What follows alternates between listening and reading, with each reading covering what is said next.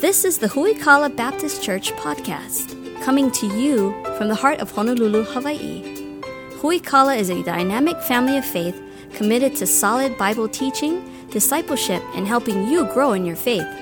Grab your Bible and prepare to dig deep into the Word with Pastor Anthony King.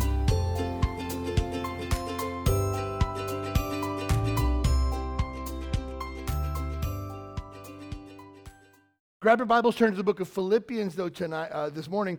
We're back in the book of Philippians. We took a break for a minute, but we've been going verse by verse through the book of Philippians since the beginning of 2020.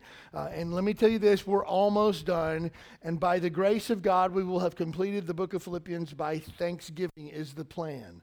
Now, some of you might know that I have an ability sometimes to stretch it a little bit or to get a little bit more out of it, but we're hoping to be done by Thanksgiving or so.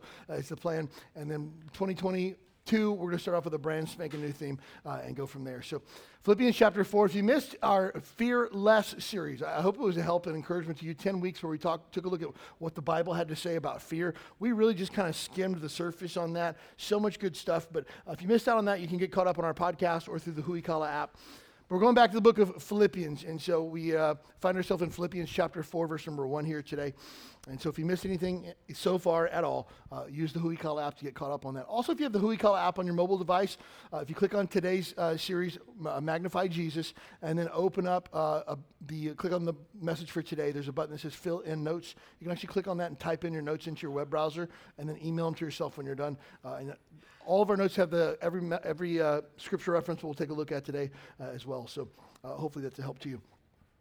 Philippians chapter 4, as we get into this, Paul kind of shifts gears a little bit in Philippians 4, just to give you a little bit of context and by way of review, because we've been out of Philippians for a minute.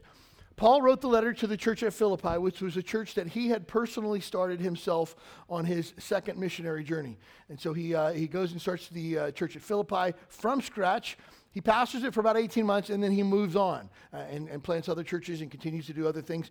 And while he's away, Paul gets imprisoned for preaching the gospel, and Paul writes a letter back to the church at Philippi about 11 years or so later after he had pastored the church, writes a letter back to them from prison. And so we sometimes refer to the book of Philippians as one of Paul's prison epistles or prison letters that he writes.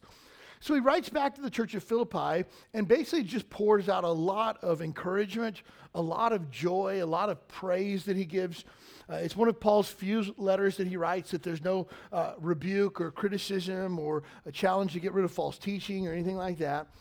But there is one portion in this entire letter of joy that God has, that Paul writes that under the inspiration of the Holy Spirit, that there's a little bit of correction that needed to take place. And that's where we find ourselves today, Philippians chapter 4. We're going to read verses 1 through 3 this morning. Philippians chapter 4, verse number 1. Therefore, my brethren, dearly beloved and longed for, my joy and crown, so stand fast in the Lord, my dearly beloved. I beseech Euodias and I beseech Synecte that they be of the same mind in the Lord. And I entreat thee also, true yoke fellow, help those women which labored with me in the gospel, with Clement also, and with my other fellow laborers whose names are found in the book of life. Rejoice in the Lord always, and again I say rejoice. So here we find the one portion of Scripture where Paul gives a word of correction. Two ladies in the church were having a problem. We don't know what the problem was, and frankly, we don't really care. Now, again, people have written books on what they think the problem was between Euodias and Synecte, and it was probably this, it could have been that, and all of it's just pure conjecture. And let me help you with something where the Bible is not specifically clear. God intended to not be specifically clear. We should never read into Scripture or try to figure out what God's doing and things like that. I don't think it's wrong to kind of maybe wonder, like, hey, I wonder what Paul's thorn in the flesh could have been. But when we spend an inordinate amount of time trying to figure out what Paul's thorn in the flesh was, we miss the point of why Paul had the thorn in the flesh. So again, we don't try to read into Scripture. We don't know what the problem was with these two ladies, and frankly, it doesn't really matter for you and I. God just has some really good stuff he wants to teach us from this passage. I read a lot of books. I try to read 40, 50 books a year. And early on in my earlier years, and especially earlier in ministry, I like to read a lot of books on leadership. And so, whether it be, Zig Ziglar or Jack Welch or Lee Iacocca, guys like this that were just phenomenal leaders according to the world's standards. I want to know more about them. What makes these guys tick? What can I learn from what they did? And what can I learn what not to do from what they did? Things like that. There arose a really popular series of leadership books, especially like in probably the early to mid 90s. John Maxwell became very, very famous for this style of what they called servant leadership.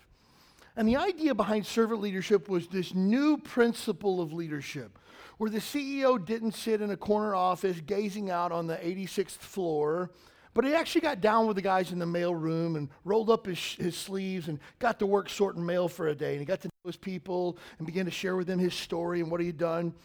And instead of spending more time in his office or in a boardroom with executives, he spent time with his people just getting stuff done, showing that he was just one of the guys.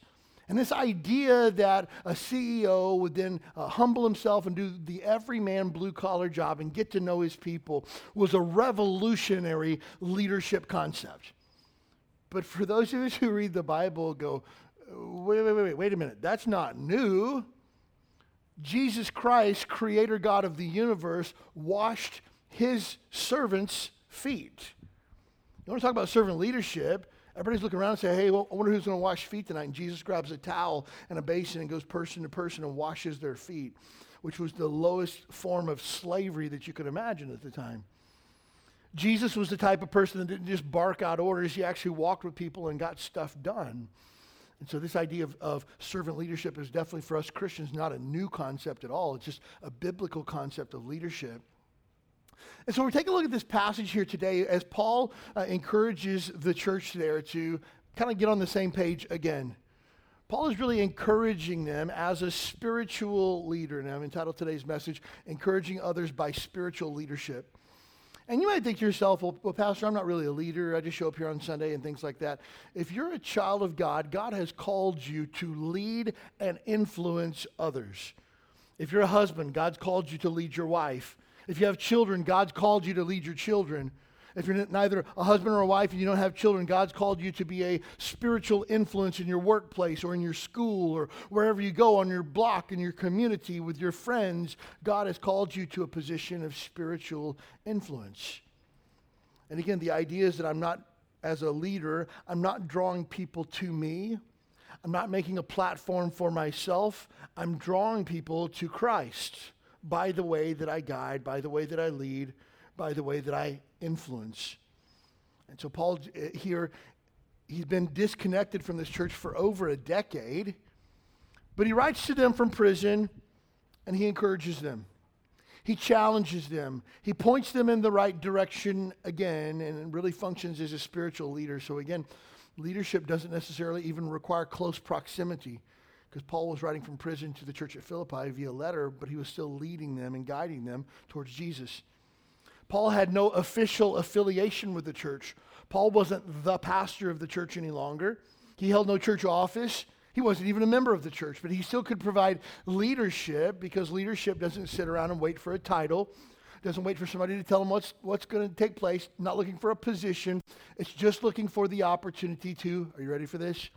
Serve. And so if you and I would be servants of God, then we should also at the same time be spiritual leaders. And Paul gives us some guidelines on how to be a good spiritual leader by encouraging others here in this passage this morning. As we jump off in verse number 1 here, we see first of all that spiritual leadership requires hard conversations.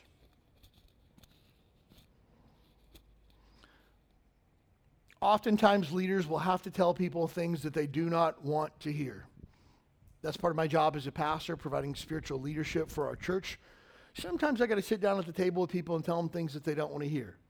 Hey, the majority of the problems that you're facing right now are problems that you have brought on yourself. Nobody likes to hear that. I understand that. To sit down with a guy and say, hey, the reason you're in the situation that you're in is because you don't have a spiritual bone in your body. Nobody wants to hear that.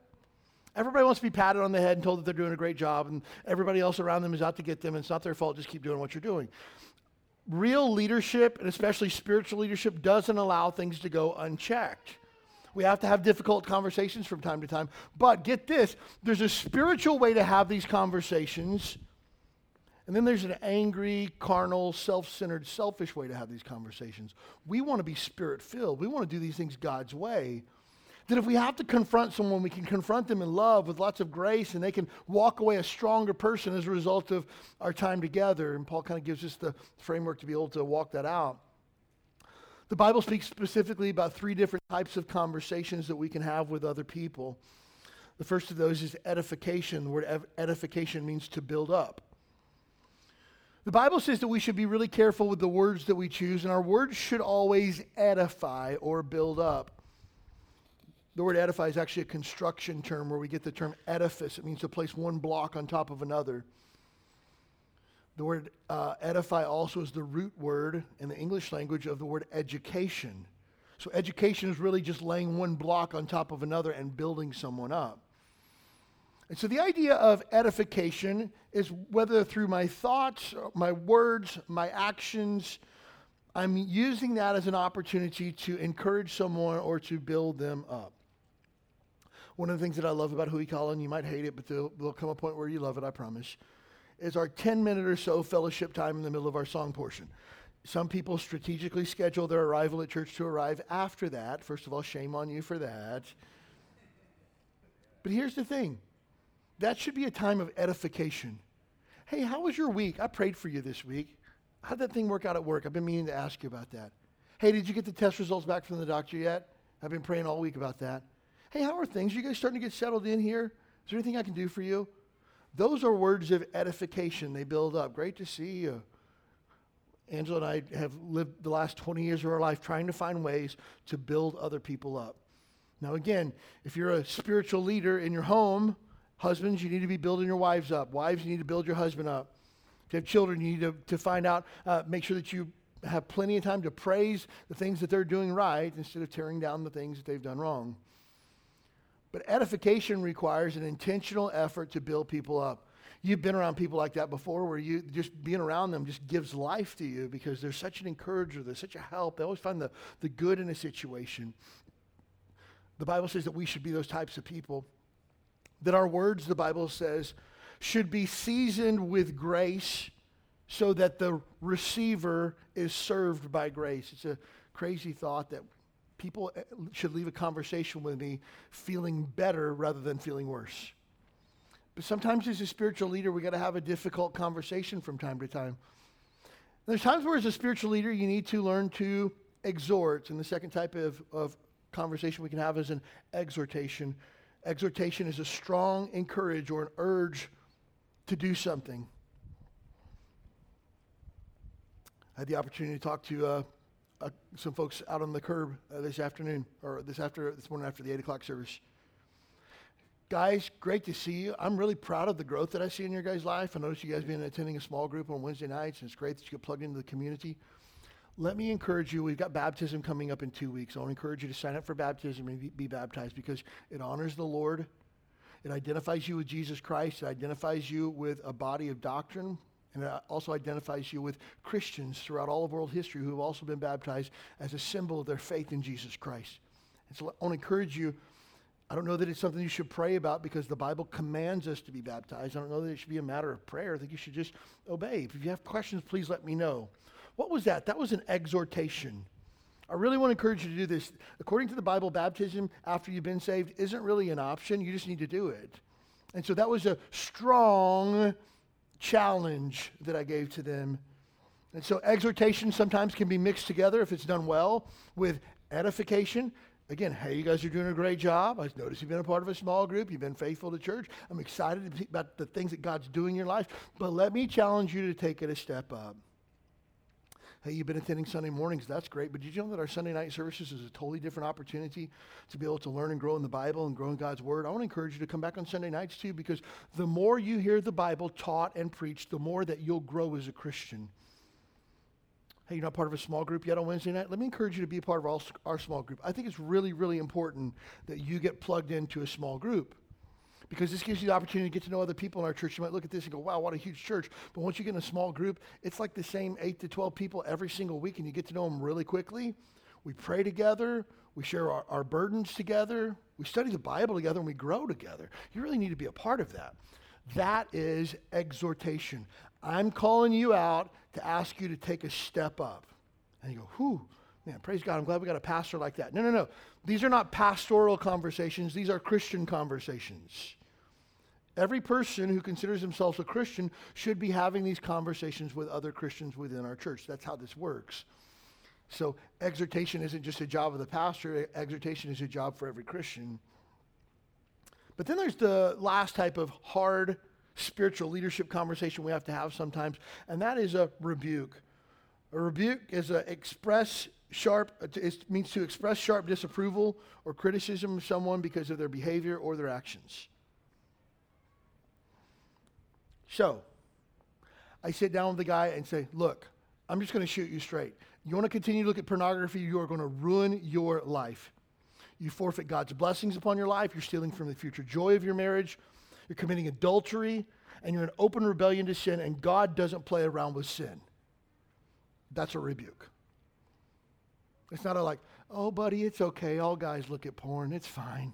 Don't worry about it. Everybody struggles with lust. It's not that big of a deal. No, we're not going to have that conversation because that's not a biblical conversation. You need to understand where you stand before God, and you need to get this right before it destroys you.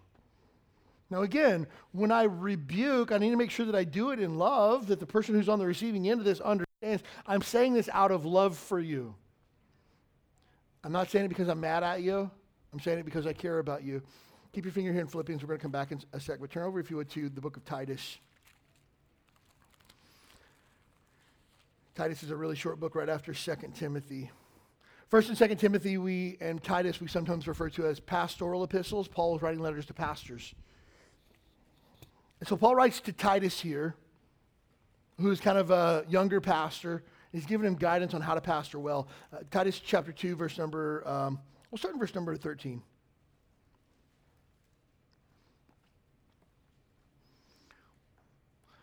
Titus chapter 2, verse number 13, looking for that blessed hope and the glorious appearing of our great God and our Savior, Jesus Christ. He tells Titus, hey, Titus, as you preach, as you lead people, as you guide them to Jesus, never forget about the blessed hope that we have in Jesus Christ. We sang about it this morning. Oh, glorious day, the day that Jesus Christ returns for us as his bride. Man, what a day that's going to be. Verse number 14, who gave himself for us that he might redeem us from all iniquity and purify unto himself a peculiar people, zealous of good works. Verse number 14 is kind of the gospel in a nutshell, that Jesus Christ died for our sins so that he could redeem us or purchase us back from our slavery to sin. And do what? Purify us unto himself. The word purify means to sanctify or to set apart or to make more like Jesus, zealous of good works, that we would be excited about doing the right thing. The word peculiar doesn't mean weird like we use in our vernacular. It means we're a purchased possession that belongs to Jesus. So I want to get really clear before we get into verse number 15. What he's setting up here, that Jesus Christ is coming back one day. And keep in mind with that, the gospel which saved your soul. And here's what he says in verse number 13. These things speak, exhort, and rebuke with all authority, and let no man despise thee. Hey, Titus, hang on to preaching the gospel. Tell people that they need Jesus. Tell people that Jesus Christ is coming back one day. Hang on to that. I want you to speak it. I want you to exhort it. And if you have to, I want you to rebuke it. And here's what he says. With all authority. Now, I want you to put on your thinking caps for just a minute. This is a big brain moment, all right? When he says, rebuke it with all authority, what authority is he speaking of here? You want to take a guess?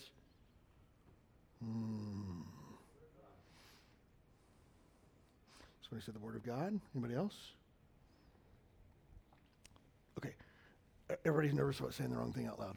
I got you. I'm with you. The fear of man, it's a snare. It'll get you every time. But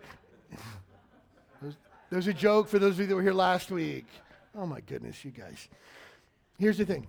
If Titus's authority was given to him by Paul, then he can rebuke people and say, you don't have the right to tell me that. Oh yeah, I do. Paul said that I could. Like, bro, who's Paul? I don't know Paul. Well, he told me that I could say this. Well, tell Paul that he can shove it, because I don't know Paul. If his authority is based on Paul, if Titus's authority is based on his position as pastor, you need to do this because I said so and I'm the pastor. Very, very flimsy authority there. But if the authority of a rebuke is the Word of God, you don't have a problem with me, you got a problem with the Bible. You are in violation of God's Word and you need to repent and make it right. There's no two ways about that. Well, I don't like that. Take it up with the Bible then, because I have no part of this other than to call you to what God's Word says. So when we talk about a rebuke, it's important that we note that we rebuke sin, we rebuke rebellion against God, we rebuke doctrinal error. We don't rebuke people because they frustrate us or because we're in a bad mood. And the end result of a rebuke is that one would come to repentance. I don't rebuke somebody because they hurt my feelings. I don't go after somebody harshly because I don't like, the way their kids dress. I don't rebuke somebody harshly because they took my parking spot, they're sitting in my seat, they moved my Bible. I rebuke people who are in sin. I rebuke people that have rebelled against God, and we rebuke doctrinal error. And when I say we, I'm talking about we that are spiritual leaders. Well, nobody's ever told me I'm in charge. Good, listen up. You're in charge. I just did it.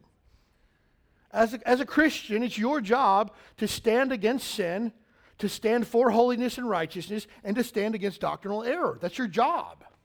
That's not a pastor's job. It's a pastor's job to rally the troops to go after it. But it's your job to stand for truth. And so here in this case, when we need to rebuke, we need to make sure that we do it for the right purposes. And here's the problem that people get sideways with when it comes to rebukes, is that if a rebuke is not done because of doctrinal, biblical error or rebellion or sin, a rebuke is done based on preference or a personal issue, and or done with a terrible spirit, you've immediately shut down someone who is your brother or sister in Christ. Shut down. Bless God, some of you guys around here need to get a haircut, walking around with hair touching your ears like a bunch of women. I don't think that's the right place to use a rebuke. I don't know that's an appropriate context for that. Bunch of ladies looking like Jezebels. I saw one of the ladies in our church the other day. She was out in the park in yoga pants. Can you believe it? Christian women in yoga pants. You need to get right with God.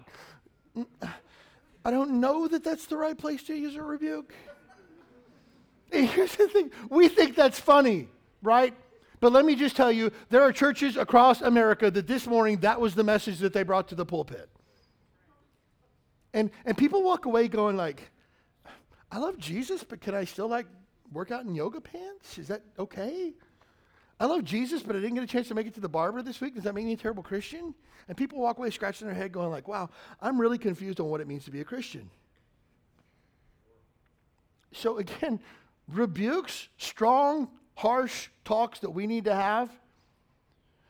Men, you need to start showing your wife some love and respect the same way that Jesus loves and respects his church. And that's a non-negotiable if you call yourself a Christian man. Rebuke. You're welcome.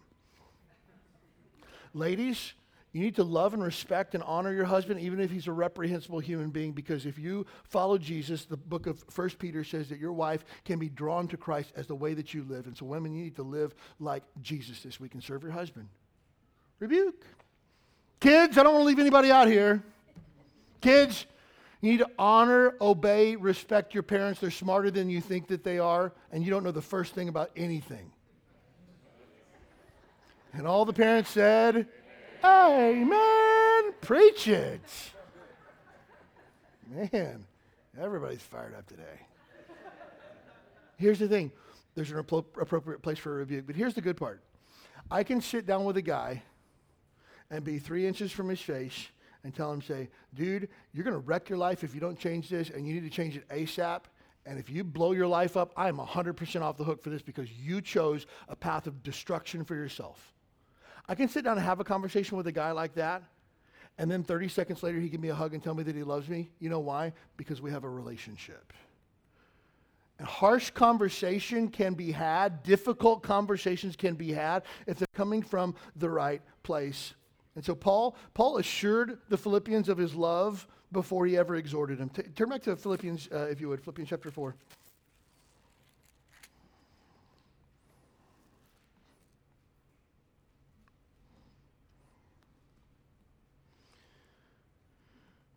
Philippians chapter 4, verse number 1.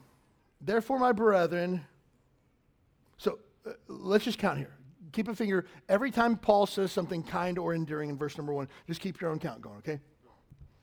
Therefore, my brethren, dearly beloved, longed for, my joy, my crown, stand fast in the Lord, my dearly beloved. I counted 8. I don't know how many you got, but 8 or so times. In one verse, Paul just heaps love, encouragement, praise on them because Paul knows that the next thing might be a little harsh for people to hear. He says, okay, now we got 2 ladies, Euodias and Synecte. You guys need to get back on the same page together. And everybody else in the church needs to love them and encourage them and help them with whatever's going on with them so that we can get back to the work of serving Jesus together. But Paul doesn't speak a word of exhortation. He doesn't even rebuke them at this point. And this is one of Paul's letters that's really unique in the fact that there's no rebuke throughout the whole letter. It's just a lot of love, joy, appreciation, kindness, grace, encouragement. This would be the harshest thing that Paul says throughout the entire writing of Philippians. And before he does it, he just like loads up the encouragement before he ever even gives a word of exhortation. You and I would be wise to follow Paul's example that when we have to have difficult conversations, we should load it up with a lot of grace first. Sometimes as a kid, when my parents would discipline me, sometimes they did it out of anger and frustration. I'd ruin their day, so now they were going to ruin my day. That's not God's heart, first of all. And again, I don't blame my parents for it. They were doing the best that they could. They were really first-generation Christians trying to do their best. But before we discipline our kids, we sit our kids down. Before we ever have to spank, before we ever ground or take away privileges and things like that and say, hey, look, I love you and this is why I'm doing this. I don't enjoy discipline. It's the worst part of my job as a dad. But I love you enough to allow you to not allow you to continue in sin because it's going to ruin your life. And so whether it's a spanking that's coming or loss of privileges that's coming or things like that, I'm doing this because I want you to remember this moment for the rest of your life. That we never have to come back here ever again because I love you and I care for you. And I don't enjoy this. It's going to be over really quickly. I promise you that. And when it's over, I'm going to give you a hug and tell you that I love you. And we're going to go back in the living room with everybody else and finish watching the movie that we're watching. Or we're going to play some Mario Kart. Or I'll order a pizza for us for dinner or something like that. This is not going to ruin the rest of our day. But right now, we need to deal with this so we never have to come back here again. Now, here's what you've done. Here's the consequences for it. Let's get it over with so we can move on with life. Do you have anything you'd like to say? Man, most kids don't enjoy getting a spanking, but at least they understand what's going on. They understand my heart. My dad one time says, this is going to hurt me a lot worse than it's going to hurt you. No, it doesn't. You're the one swinging the belt. Stop, Like, it doesn't hurt you at all. I get it now that I'm a dad, but I didn't at the time. But again, we can receive hard things if we know that there's a lot of love behind it. You see, the deeper relationship, the more power is given to an edification, an exhortation, or rebuke.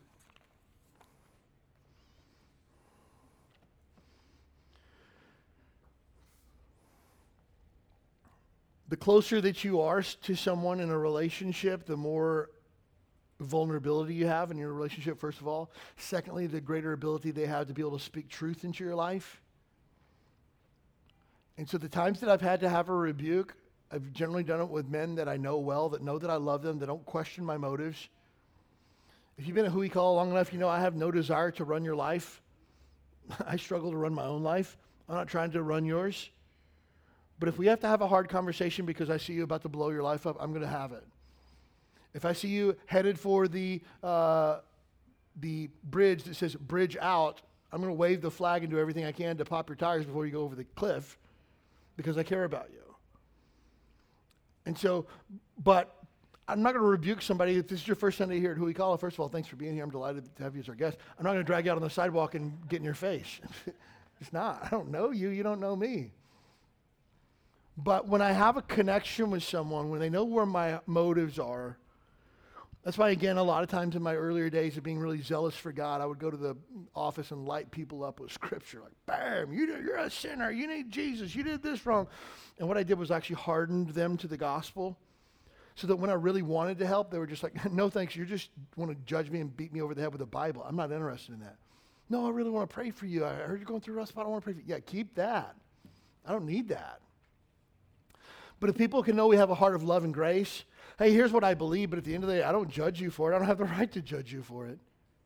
It's what I believe based on the Bible, but I don't think you're a terrible person. I think I'm a terrible person. But the only difference is that Jesus saved me and made me different. But I care about you. And again, if we can lay a foundation of true love, kindness, and grace, we can say hard things when we need to. That's why, again, generally when I share the gospel with people, I start off with the fact that I want you to know that Jesus Christ loves you and he gave his life for you. God only had one son and his name was Jesus. And he was willing to sacrifice his one son to pay for your sins. That's how much he loves you. But I want you to know that as much as God loves you, it breaks his heart because you've broken his law. You've sinned against God not just once or twice, but every opportunity that you get. And that sin has separated you from God because as much as God loves you, he cannot allow you into heaven with your sin. Your sin has to be dealt with first. The only way that God can deal with your sin is by punishing you. And the punishment is death and hell forever. That's what you deserve. That's what I deserve because I too am a sinner in need of God's grace. But God doesn't want to send you to hell. God doesn't want to send me to hell. God doesn't want to send anybody to hell. So God demonstrated or commendeth his love toward us in that while we were yet sinners, Christ died for us, that Jesus came and died on the cross because of his love for us, because of that love for you, because of that love for me. And the Bible says if you'd be willing today to confess your sin to God and repent of your sin, that God would save you because he loves you. Notice that gospel story woven through there, just love, love, love, because of love, motivated by love, demonstrating his love. God so loved, woven all through the gospel. And if you're here today and you don't know for sure that you're saved, it's as simple as this. Confess your sin to Jesus. I know that I'm a sinner, and I'm asking you to save me and forgive me of my sin because I believe that you are the Son of God, and I believe that you're the only way to heaven. It's called being saved or born again. And Jesus says in John chapter 3, no man shall see the kingdom of God unless he's born again. You need to be saved to go to heaven. But God loves you. Jesus died for you. Confess your sin and be saved today. That's the story of the gospel. I've heard people present the gospel where God's just mad, like red hot, mad, angry, fury, wrath, hell, super hot. Because God hates sin, and if you're a sinner, God hates your guts too. That's just like, I get it, all that's true, but you cannot appropriately express the character of God without balancing his wrath with his love. His need for justice with his desire to give grace. Then it gets just lopsided.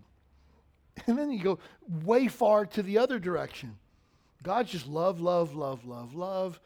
If God had a refrigerator, your picture would be on the front of it. If God had a wallet, you'd be on the front of his wallet, you know.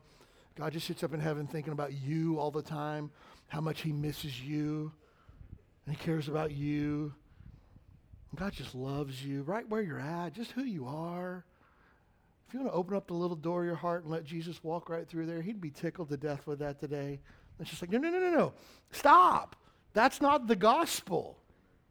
The gospel is you have woefully sinned against a holy God. And God wants justice either out of your hide or his son's. Somebody's got to pay. But know this, it's all motivated by God's love. And so again, being able to appropriately articulate even the gospel through the lens of love, or rebuke through the lens of love. Hey, bro, I love you. I don't want to see your wife and 3 kids leave you because you can't deal with your sin, because that's where you're at today. I can have that conversation because I love you and I don't want to see this explode. Hey, your marriage is in a really, really tough spot, and I care more about your marriage at this point than you do, which is really super sad. I prayed for your marriage more this week than you have, which is super sad. And either you're going to man up and be who you need to be for your family, or it's all going to blow away like dust in the wind. You got a choice to make. But I care. I'm invested. Are you? That's a rebuke. Again, filled with love. Paul never got to that level of rebuke. It was just an exhortation for him. But you see, spiritual leadership and discipleship always require personal sacrifice. Being involved in the life of another, and being even more involved, invested in the life of another person, that requires you to put yourself to the side sometimes. Paul writes to the church at Philippi, again, just heaping praise upon them because he wants to encourage them. Paul was greatly concerned that the church at Philippi would keep doing what they're doing, keep after the gospel, keep preaching Jesus, keep bringing people to Jesus, and their church would continue to be healthy. Where does Paul write this letter from? Prison. Paul's not sitting around going like, I haven't gotten a letter from the church at Philippi in years. They know I'm in prison, and here I am. Nobody even cares. Paul's like, hey, could somebody give me something to write with? I got some stuff I need to tell the church at Philippi. Sacrifice. And here's what Paul wrote. If you go back to Philippians chapter 1, we won't take time to do it this morning, but if you go back to Philippians 1, here's what Paul says. Hey, you guys heard him in prison, but don't worry about me. It's actually really good because the gospel's going places that it's never been before. How awesome is that? He was so invested in his role as a spiritual influence in their life that he didn't want them to spend a split second worrying about him. He was just fine. I'm more worried about you guys. Again, if we take a look at Philippians chapter 2, maybe even on the same opening in your Bible, Philippians chapter 2, verse number 19.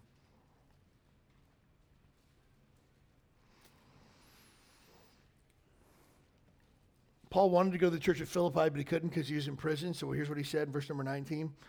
But I trust in the Lord Jesus to send Timotheus to you shortly, that you may be of good comfort for when I know your state. For I have no man like-minded who will naturally care for your state. For all seek their own, not the things which are Jesus Christ. But you know the proof of him, that as a son with the Father, he hath served me in the gospel. Him, therefore, I hope to send to you presently, so soon as we shall say how it will go with me. A couple of things here. First of all, Paul says, I'm going to send Timothy to help you guys, to encourage you, because of all the people that I know, Timothy is the only one that I trust. And if you just sit for a split second and think about that statement, Paul at this point has been planting churches for over a decade. He's gone on multiple missionary journeys. He's rubbed shoulders with a lot of people. He knows a lot of pastors. He knows a lot of Christian workers, a lot of Christians really around the known world at the time. And he says, as I'm going through the list, the only person I can think of to send to you is Timothy, because he's the only one that isn't so stinking selfish that he would actually take care of you. Those are my words, stinking selfish. It says, seek their own. Same thing, stinking selfish. Timothy's the only person I can think to send you because everybody else is so worried about themselves and caught up in themselves. So Timothy was willing to sacrifice himself to be an encouragement. But it goes deeper than that. If you notice in verse number, I think it's 22, Paul says, and Timothy, he served with me in the gospel like a father with his son, and he was a help to me, but I'm going to send him to you.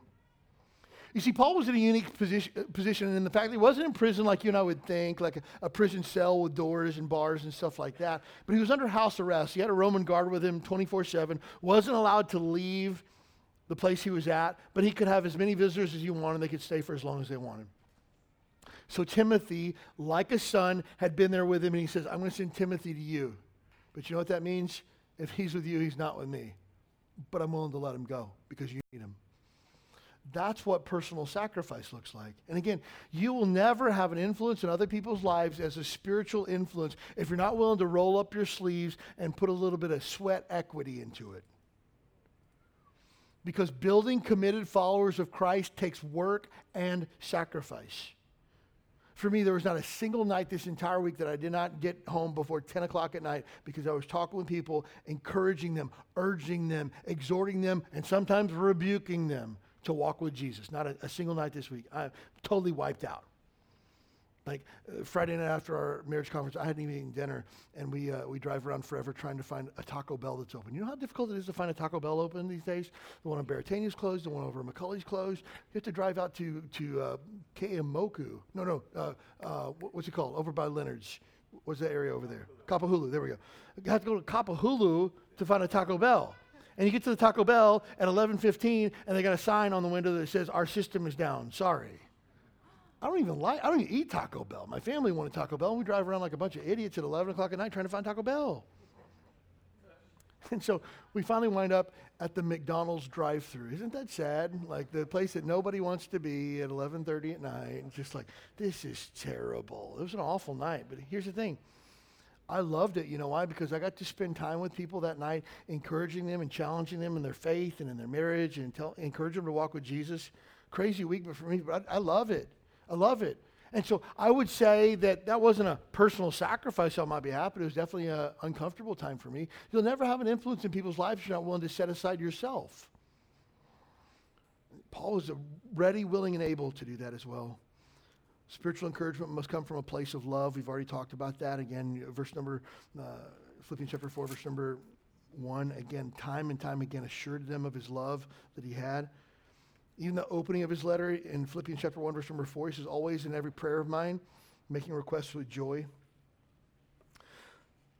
But the thing about investing in other people is that God gives you joy as you see other people growing in their faith.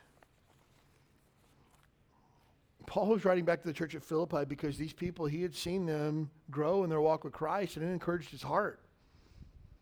He's like, hey, you guys were partners together with me in the gospel, and God did great things, and greater things than we could have imagined God did. Paul will go on at the end of Philippians chapter 4 and say, hey, when I was gone, one of the only churches that ever checked in on me to see how I was doing was you guys. Thanks for being a friend to me over all these years. Just again, praise, love, encouragement for what? For their growth in their faith. For me, it's one of the greatest joys of my life as a pastor to see people grow in their faith. I mean, I wish I had time to just go through this auditorium this morning and just talk about the people I've seen grow in their faith. Tommy and Irish right here on the front row, they'll have been at Huikala for 8 years, next week after next. Tommy was one of the first people to ever get saved at Huikala. Tommy was part of the first group that ever got baptized here at Huikala. Tommy and Irish were the first couple that I ever married at Huikala. And where are they at on a Sunday morning? Front row, Bibles open, ready to get it. I love that. That encourages my heart. Now, for every Tommy and Iris, there's a dozen of people that didn't make it. But I'm not going to dwell on them. I'm just going to focus on the ones that did. Just about every one of the leaders of the small groups that we have are people that I personally discipled myself. And man, on a Wednesday night, it's a blast for me to see people teaching the Bible that I've had the opportunity to teach the Bible to. Awesome.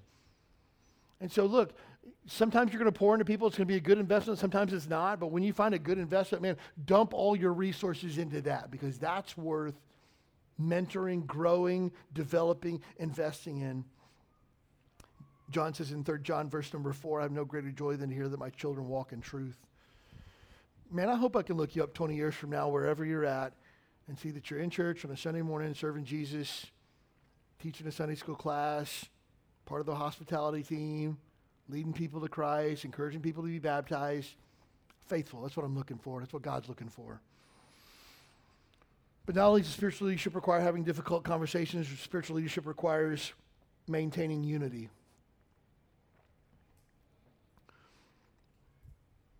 A church is made up of sinners. And if you're new to Huikala, welcome to a room full of sinners. That's what we are. Now, majority of us are sinners that have been forgiven by the grace of God, been saved, born again. But we're not perfect. Never will be. And in any church, there will be competing priorities, competing personalities, and this desire for self over Jesus. And when that's identified in the church, it's got to be snuffed out. It's got to be gotten rid of. It's either got to be repented of or got to be totally disposed of. Because here's the thing. The church has a mission. I say a mission singularly. The mission of the church is what Jesus said right before he left. Go ye therefore into all nations, baptizing them in the name of the Father, the Son, the Holy Ghost, teaching them to observe all things whatsoever I have commanded you, and lo, I'm with you always, even into the end of the world. Amen. We call that the Great Commission. That's the mission of the church. You can boil it down to 4 words.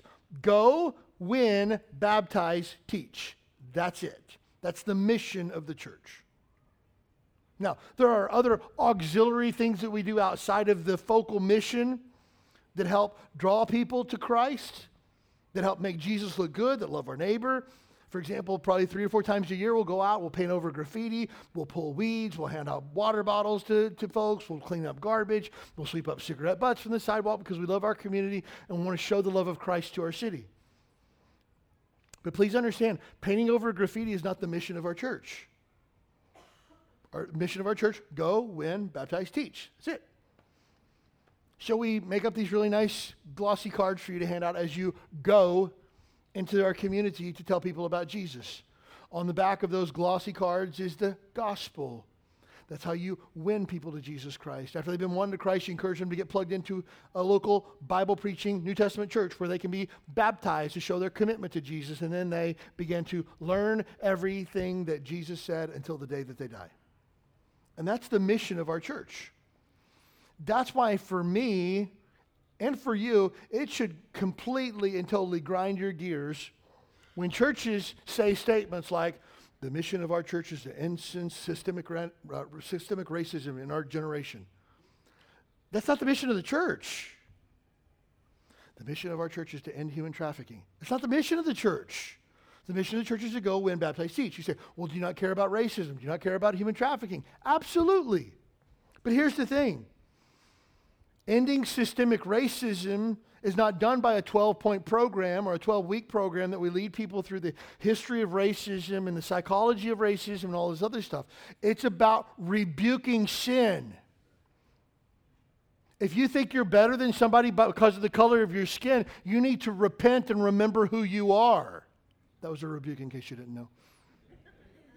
I'll rebuke that all day long. But here's the hope that you have for racism. The gospel. Jesus Christ died for your sins. And please make no mistake, God is sickened by your sin. It makes him want to vomit. But please understand, God loves you and is willing to save you from your sin and all of it. And racism is just another sin you need to repent of. So actually, the funny thing about it, the gospel actually fixes racism. Isn't it weird? We don't have to put together a separate program. God already created one called the gospel, the Great Commission. Well, don't you care about women who are trafficked in human trafficking? Absolutely. It's a blight on our nation. And here's one of the worst parts about it, is that Christian men and women are a part of human trafficking. What? One of the primary reasons why human trafficking exists in our society today, pornography and prostitution. So if you look at porn, you're part of the problem. You know how we fix it? Repent.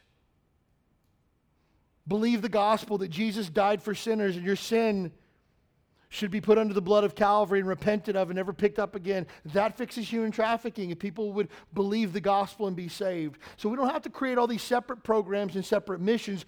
Just preach the gospel, rebuke sin wherever you find it, and the whole thing will fix itself. You say, well, that's too simple. You want me to complicate it for you? Again, God's not the author of confusion, but of peace. So again, we're unified together under the mission of the church. So when people begin to say things like, well, I believe that our church should make it a mission to end homelessness in Honolulu. No. Well, do you not care about homeless people? I greatly care about them. And we'll do everything we can to make sandwiches and to hand out gospel tracts and to talk to people that have the mental faculties about the gospel and try to bring people to church and tell people about Jesus. 100%. But look, if we've spent billions of dollars to end homelessness in this city, and you think by making a sack lunch for somebody can end it, you just don't understand the depths of the problem. Because the problem is a sin problem, not a sandwich problem. Does that make sense? So again, we're not going to put all of our eggs in the basket of some social justice issue. We're going to put all of our eggs in the basket of the gospel. But here's the problem. Sometimes that rubs people the wrong way and causes division in churches. So what do we do? First of all, spiritual people are alarmed by division. Like this is just like, oh, I think there's something going on over here that we need to take care of. Somebody told me that these two people aren't getting along, and I think we should look into that a little bit further. I don't know what type of churches you've been a part of in the past, but I know of churches where this family over here doesn't like that family over there. And if they're having a church get together and one of them knows the other one's not going to be there, the other one's not going to come. That at handshaking time, they purposely move around each other because they don't want to talk to anybody. They see them in the lobby, they're going to wait until they leave, and then they'll actually go out and get in their car. Over my dead body in this church will that happen. This family over here don't like this family over here. We're going to sit down and hash it out like grown-ups. Well, I think we just come to a place where we can't agree to get along. Then you need to find another church to go to. You can't do that. I can and I will. You know why? Because unity is so important to Jesus' church that we can't afford to have fractures. We can't afford to have cracks. The Bible calls it schism. Because here's what cracks do. Cracks don't fix themselves. Did you know that? My wife forces me to watch all these home improvement shows. When people buy a house and they begin doing all the research and the home inspector comes and stuff like that, one of the worst things that I figured out in the world that they can say when they do the housing inspection is what? Cracks in the foundation. And they go, oh, we didn't budget for that. Of course you didn't. But here's the thing. Nobody says, it's fine, just leave it. We're going to put in a big island in the kitchen with marble. Nobody says that. What do they say? But we'll have to fix it. You know why? Because cracks don't fix themselves. If you got something in your heart towards somebody in this church, it's not going to fix itself. You need to go to that person and make it right. And please understand, if I have done something to wrong you, I desperately want to know so that I can make it right. Because we can't afford division in the church, that's for sure. And so spiritual people are alarmed by division because they recognize the danger of division. The majority of church splits that take place generally aren't over doctrinal issues. Like, oh, the pastor doesn't believe that the Bible is the Word of God anymore. We should totally split the church and take another half with us. It generally starts with, I don't like those people over there. They were unkind to me. My kid didn't get a coloring sheet when they went to class last week. They handed out snacks, and my kid didn't get a snack. Or we had a lady one time. Our children's ministry does a bang-up job. Just know that. I believe we have one of the best children's ministries in the world. And we do everything we can to try to help families. And so this one mom had come and says, I'm really concerned because when my kid comes to church, he gets a lot of sugar and candy and lollipops and stuff like that. And so kind of concerned that he doesn't get anything healthy at Sunday school. Okay, what should we do? Well, I think they need more fruits and healthy options for kids to choose from when they come to Sunday school. Okay, great. And so this is how much we tried to accommodate. We got some grapes and some little cuties and some apples and stuff like that. But guess what? The kid, when he comes to Super Church, you think he wants apples and grapes? No, he doesn't. He wants suckers. And so then the mom says, well, I've told my son he's not allowed to get this candy, but he gets it every week anyways. We want him to eat the fruit. Then parent your kids. I mean, like, we can encourage him to do it, but we can't. You want us to not give him candy? Yeah, don't give him candy. Okay, and then the kid pitches a fit. And so then the mom comes back here. Okay, the kid doesn't want the candy. The kid does want the candy, doesn't want the fruit. He's pitched a fit. He's mad. And she said, I just think we need to take all sugar away from all the kids and just give them fruit. You want us to give all the kids grapes on a Sunday morning? Yeah. No. What? You don't care about the health and well-being? No, I do, but I also believe in fun. Kids need to snort Fun Dip once in their life, right? And you realize, I'll never do it again. Every kid needs that opportunity. And I'm not going to be the pastor of the church that hands out grapes to kids on Sunday mornings. It's just not. Kids need to have fun. Come on. And you know what she did? She left our church. I'm sorry, but if you're going to get mad over us not handing out fruit to kids on a Sunday morning that aren't even your kids, you should definitely find a different church because we're just really about Jesus. That's it. So again, when we see division, we should be alarmed by that. We should see where this leads, and we should seek to rectify that the first opportunity that we get. One author put it this way. He says, because of quarreling, the father is dishonored, the son is disgraced, his people are demoralized and discredited, the world is turned off and confirmed in unbelief. Fractured fellowship robs Christians of joy and effectiveness, robs God of glory, and robs the world of the true testimony of the gospel. It hurts God, it hurts the church, it hurts unsaved people when you and I can't get along. So either we fix what's broken or somebody needs to go. And there have been people who've attended Hui Kala before that I've sat down with my wife and said, hey, look, if you're not willing to make it right with this family over here, you need to leave. If you're not willing to repent, and here's what they said. I can love them, but I don't have to like them. Actually, you do. Well, I don't ever have to talk to them again. Actually, you do. And if we're going to create that environment here, you're not going to be here. And so I said, you need to repent, make it right, or you need to find another church. Well, fine, then we'll just leave. Okay, goodbye. Let's have a word of prayer before you go. Lord, I pray that you would break them of a spirit of pride and give them a desire for unity the way your word desires. Send them on their way with your grace and blessing. Amen. Goodbye. Really? Absolutely. You know why? Because God wants unity in his church, and if we can't have it, we can't be on the same page together. You see this all the time in sports teams where they get 3 or 4 superstars, and you think, oh, they're totally going to win a championship this year, and they're total duds. I remember the Lakers when we were struggling so bad, had Kobe Bryant, Steve Nash, Dwight Howard, all on the same team together. You thought, championship, hang it in the rafters. They didn't make the playoffs that year because you had competing personalities. Nobody wanted to work as a team. There was disunity. Problematic. Not in Jesus' church. So how do we have unity? First of all, Jesus brings unity.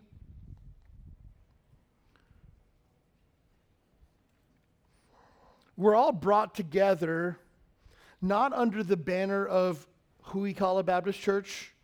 We're not brought together under the banner of the pastor and his personality.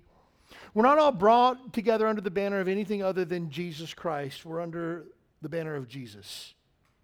And we're one because Jesus has bought us with his blood, and we are one body of Christ. One. Personal opinion, again, take it or leave it. I don't care. This is just my personal opinion. I think it's very, very harmful and or dangerous when churches begin to split up by ethnicities for activities. Well, we're having the Korean fellowship this afternoon at 1 o'clock, so if you're Korean, and bring your favorite Korean dish, and all the Koreans will be having lunch today after church. Hey, I like kalbi. Can I get in on that somewhere? Like, can me and my white family come to your Korean fellowship, or would that be too much? You laugh, but it happens. I'll get the Filipino fellowship coming up on Wednesday night. All the Filipinos get together, bring your favorite Filipino dish, and we'll have a Filipino Bible study. I like lumpia. Can I come and worship Jesus with you guys?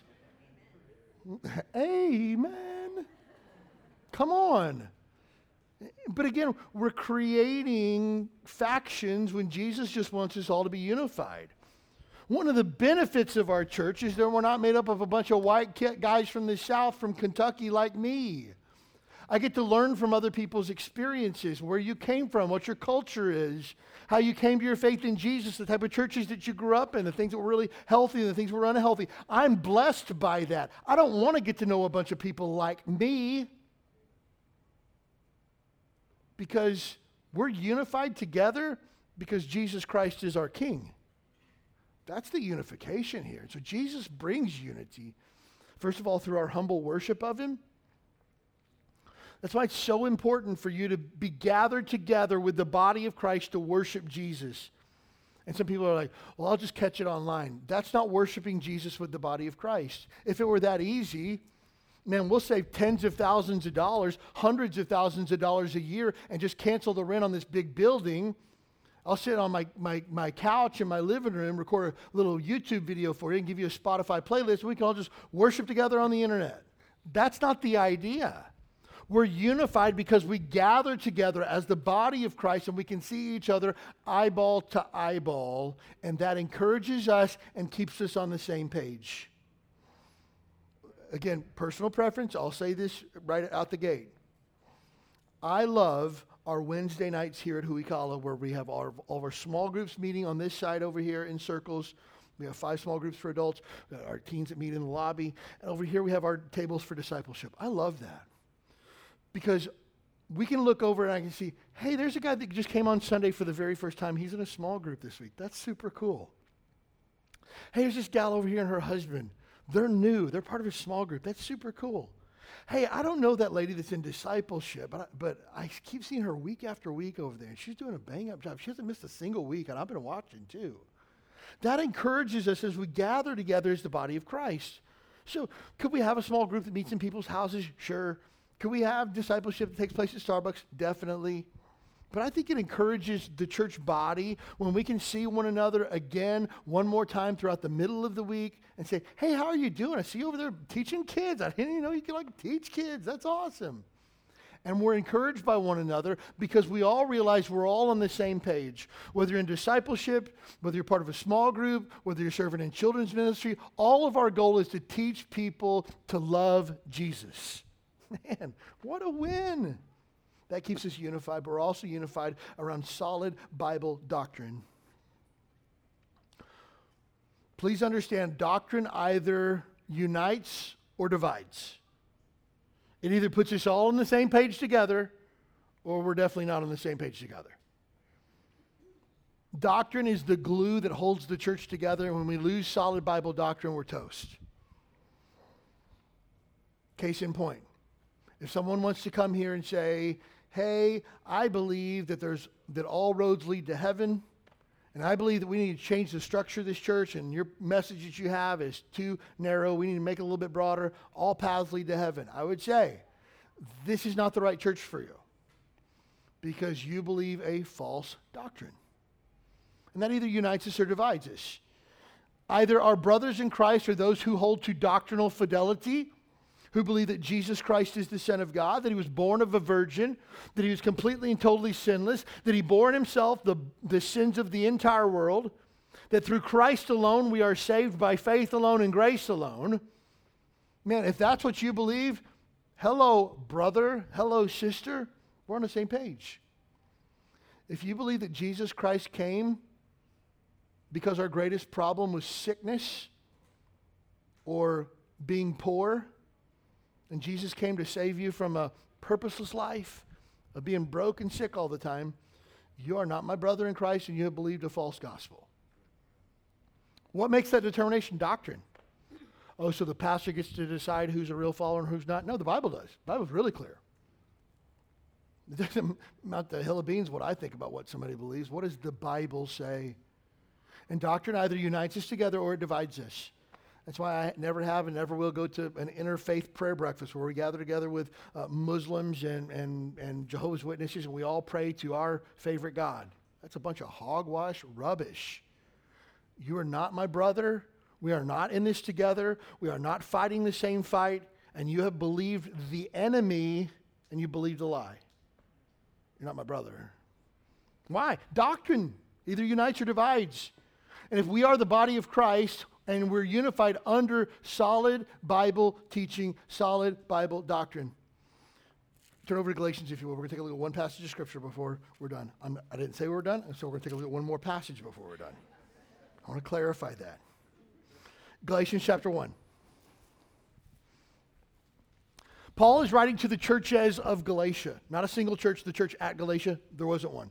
There was about 5 churches in this region that he was writing a collective letter to. And so he writes to them. Now this, you want to see what a textbook rebuke looks like? This is it, Galatians chapter 1. Paul, an apostle, not of men, neither by man, but by Jesus Christ and God the Father, who God hath raised him from the dead. Number 1, I want you to understand, I'm Paul, I'm an apostle, and frankly, I don't care what you think about my authority because it wasn't given by you anyways. It was given to me by God the Father and his Son, who he hath raised from the dead. So just from the very beginning, you notice it's not Paul, humble servant of Christ. your brother in the faith. No, he's like, hey, I want you to know that I'm writing this authoritatively, and frankly, I don't need your stamp of approval or authority. I've already been given it by God himself. Next, and all the brethren which were with me unto the churches of Galatia, grace and peace be unto you from God our Father and our Lord Jesus Christ, who gave himself for our sins that he might deliver us from this evil present world according to the will of God and our Father. Now, again, verses 3 and 4, 3 is kind of a blanket, grace and peace be unto you, kind of like a, hey, how's it going before we jump in. But verse number 4 is the gospel in a nutshell. Jesus Christ died for sinners, and your hope is in him and him alone. Why is that important? Verse number 5, to whom be glory forever and ever, amen. Verse 6, I marvel that you're so soon removed from him that called you into the grace of Christ unto another gospel, which is not another, but there be some that trouble you that would pervert the gospel of Christ. But though we or an angel from heaven preach any other gospel unto you than that which we have preached unto you, let him be accursed. As we said before, so I say now again, if any man preach any other gospel unto you than that ye have received, let him be accursed. Man, from the jump, Paul is not playing. He says, hey guys, I'm shocked that you've been so quickly removed to another gospel, which isn't really another gospel at all because there's only one gospel. And let me just tell you this, if any man, myself included, or even an angel from heaven come and preach to you another gospel, let that guy go to hell. What? That's what it means to let that man be accursed. Let him receive the curse of God and receive God's judgment upon his life.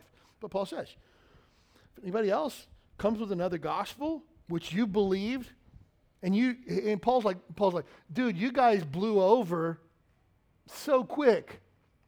You didn't even stand for truth. I'm shocked that you're so quickly removed to another gospel, which isn't even another gospel. You believed a fake gospel, and you've perverted the gospel of Christ. The word pervert's a strong word, right?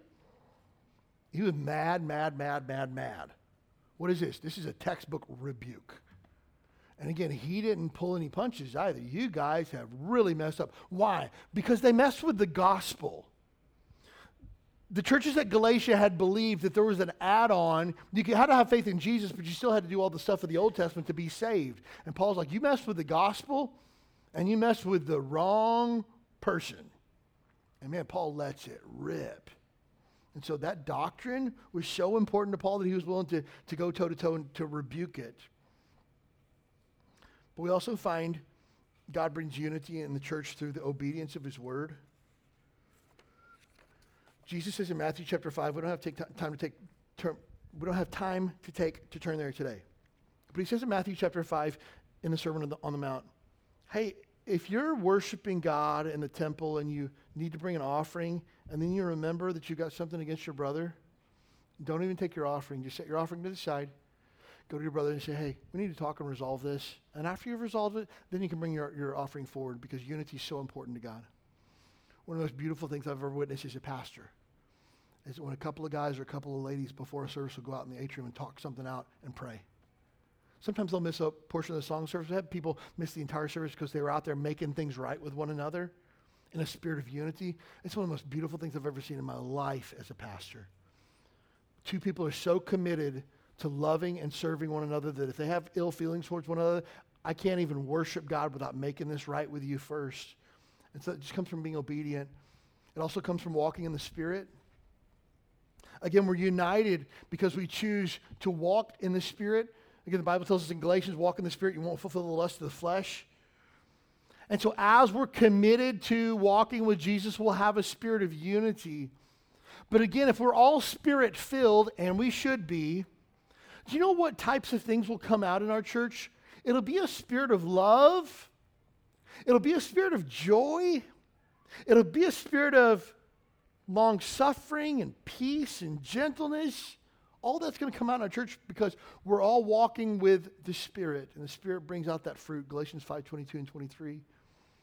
So if we're walking in the Spirit, there can't help but be a spirit of unity here. Again, we're not unified behind the pastor. We're not unified behind the name of the church. We're unified by Jesus Christ, solid Bible doctrine, our worship of him together, and our commitment to the community. So, a few final thoughts. First of all, check your heart before you confront another person. Maybe you need to rebuke. Maybe you need to exhort. But before you ever do it, would you just check your heart? I don't want to rebuke somebody in anger because I'm mad at them. Oh, I'm totally going to give that guy a piece of my mind. Don't do it. Just pray and ask God to give you a spirit.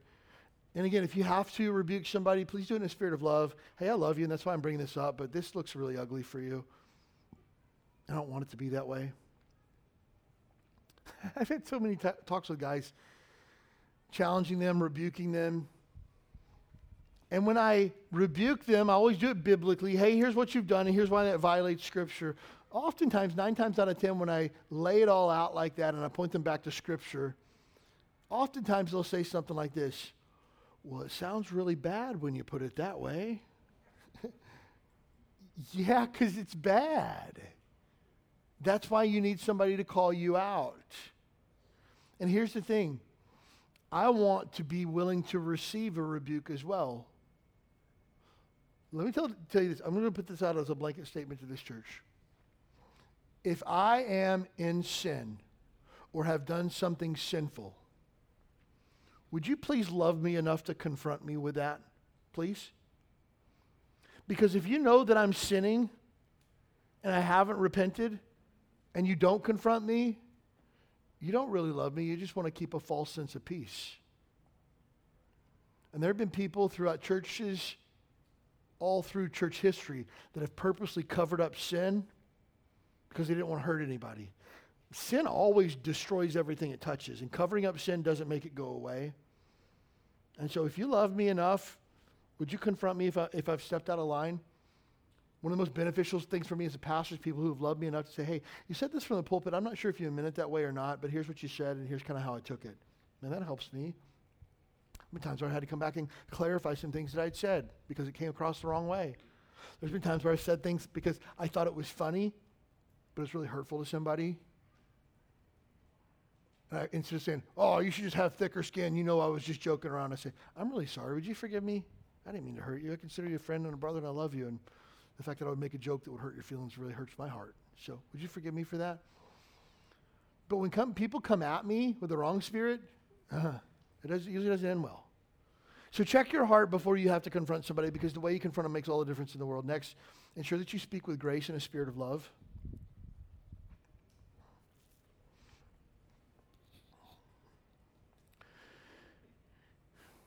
Hey, I've noticed that you haven't been in church a lot, but your wife and your kids are.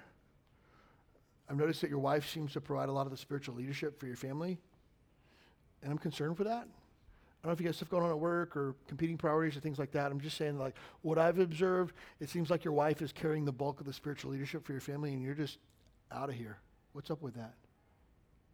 That's a spirit of grace, humility, love. I'm concerned for you. Or I could say, you need to man up and take the britches away from your wife and put them on for yourself. You call yourself a man, you should actually start to lead like a man, because you're a spiritual woman at this point. Which one of those do you think will bring about the desired result? You can demean people, but it only works for so long. You can demean people and put them down and cower them and lead by fear, but that only lasts for so long. And first of all, it's toxic. It's not spirit-filled. But secondly, at some point, people are going to be like, I don't get any love and appreciation from you. All I get is anger, fear, bullying. That doesn't work for me anymore. And then guess what? Then they want to run to a church where Jesus has a refrigerator with your picture on the front of it, because they need the balance of love. And so again, if you need to speak truth to somebody, you should, but you should do it in a spirit of love with a whole lot of grace added on. Next, guard against division in your own life and in the church.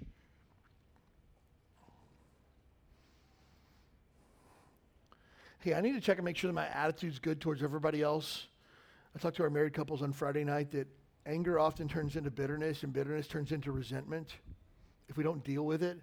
So the moment that somebody frustrates me, I need to figure out, do I need to go to that person and make that right, or should I just give grace in that and just move on? There's times where I just say, hey, they were probably having a bad day. Hey, they probably didn't understand where I was coming from. Hey, they probably didn't mean what they said. I'm just going to give grace. But man, if it happens again, I think I might need to throw the flag on that. But again, I've got to make sure that I guard against division in my own heart first. And then if I hear about it in our church, I need to be on point with that too. I want to be ridiculously clear this morning. If you begin to talk about problems with people that are not part of the solution, you are guilty of, anybody want to help me with the word?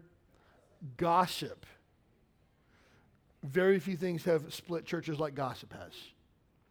And let me just tell you, at Who We Call It Baptist Church, there's a zero tolerance policy for gossip. None. If there's a problem, you talk about it with the people that are involved in the problem or the person that God's given you to find a solution, who is your pastor. So if you know something that's not right, somebody said something in your small group, like, oh, that guy over there, he's such a jerk. Would you let me know? Hey, pastor, I just want to let you know, I'm going to share this with you, and then I'm done with it. I don't care to know what happens after this, but here's what I know. Because there's been times before where people have said, oh, I heard so-and-so left our church. It's like, yeah, I'm not really sure what happened. They won't return my phone calls anymore. Well, they've been struggling for about a year or so. What? Well, yeah, I knew they were struggling, but I didn't know what to do to help them. Let somebody know. Like, that would have been step one.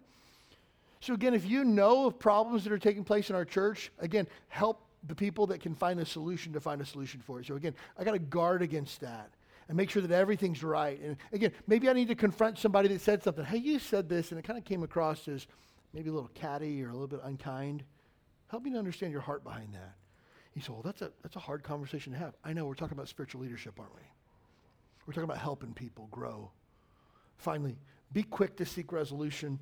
This should be in your own personal life, in your work life, in your marriage, with the kids. Hey, I got to find a solution to this and move on. I want to be quick to find a solution to this and find resolution. Hey, I haven't talked to you in a couple of weeks, and it seems like you've been avoiding me a little bit. Is everything cool between us? Because we used to talk every Sunday. I want to be quick to seek resolution. For me, I try to talk to every single person every single Sunday, and I don't make it. But I hang out on the sidewalk until the last person leaves. I want to talk to everybody every Sunday. But there's been a couple of times where I've noticed people purposely avoiding me. And I don't know how that is. Like, I stand in front of the one exit door that you have on purpose. But people try to slide past somebody, or they wait till I turn my head. I'm talking to somebody, bolt the other direction. I'll give somebody a pass once, but if you do that twice, I'm going to call you and say, what's up? Like, why are you avoiding me? Like, have I done something? Have I said something? Is something not right? Because again, all I want is unity. That's all I want. I want all of us to be on the same page, worshiping Jesus together. And if there's something that I've done that's causing a sticking point for you, man, let's fix it so we can move on. But again, we gotta have that spirit towards everybody in this church. And I don't know how you apply today's message. I know that the Spirit always applies it differently for every person. Maybe there's somebody you need to seek forgiveness from. Maybe there's somebody that you need to confront about their sin that you've just been kind of giving them a pass. Maybe you need to have a hard conversation with your spouse, with your kids, with somebody in our church. I don't know. But here's what I do know. You're going to need God's grace for it. You're going to make sure that you're good and prayed up for it. You're going to make sure that everything in your life is right, all your ducks are in a row, so that you have the ability and the platform and the capability to be able to help somebody to come to a right relationship again. Most important thing in the world, if you're here today and you don't know for sure that you're saved, if you're not 100% sure that you died today, that you would go to heaven, know this: the greatest opposition that you have in your life is yourself. And the greatest Savior that you will ever know, his name is Jesus. It's not a matter of joining our church, becoming a Baptist, or taking a class, or getting baptized. It's about knowing for sure that your sins are forgiven and heaven is your home. So if you're here today and you don't know for sure that you're saved, please don't leave here. We can take 10 minutes and open the Bible with you and show you how you can know for sure that you're saved today. But that's the most important thing. But those of us that are Christians, unity. I'm telling you this, in the history of Who We Call It Baptist Church, we turn 8 years old in a couple of weeks. In the history of our church, we've never had a problem that I personally knew of that lasted longer than 7 days, ever, in the history of our church. And the second I caught wind of it, we were going to meet, but people were out of town or work schedules and stuff like that. Great. First opportunity, we're going to meet, we're going to take care of this, and we're going to resolve it, or somebody's going to have to leave. Because that's what God's Spirit is. And we've had such a sweet spirit in this church. We've never had any drama. We never had a church split. We never had 40, 50 people leave our church because they were mad about something, because we have protected unity at all costs. Let's make sure that we keep that spirit alive.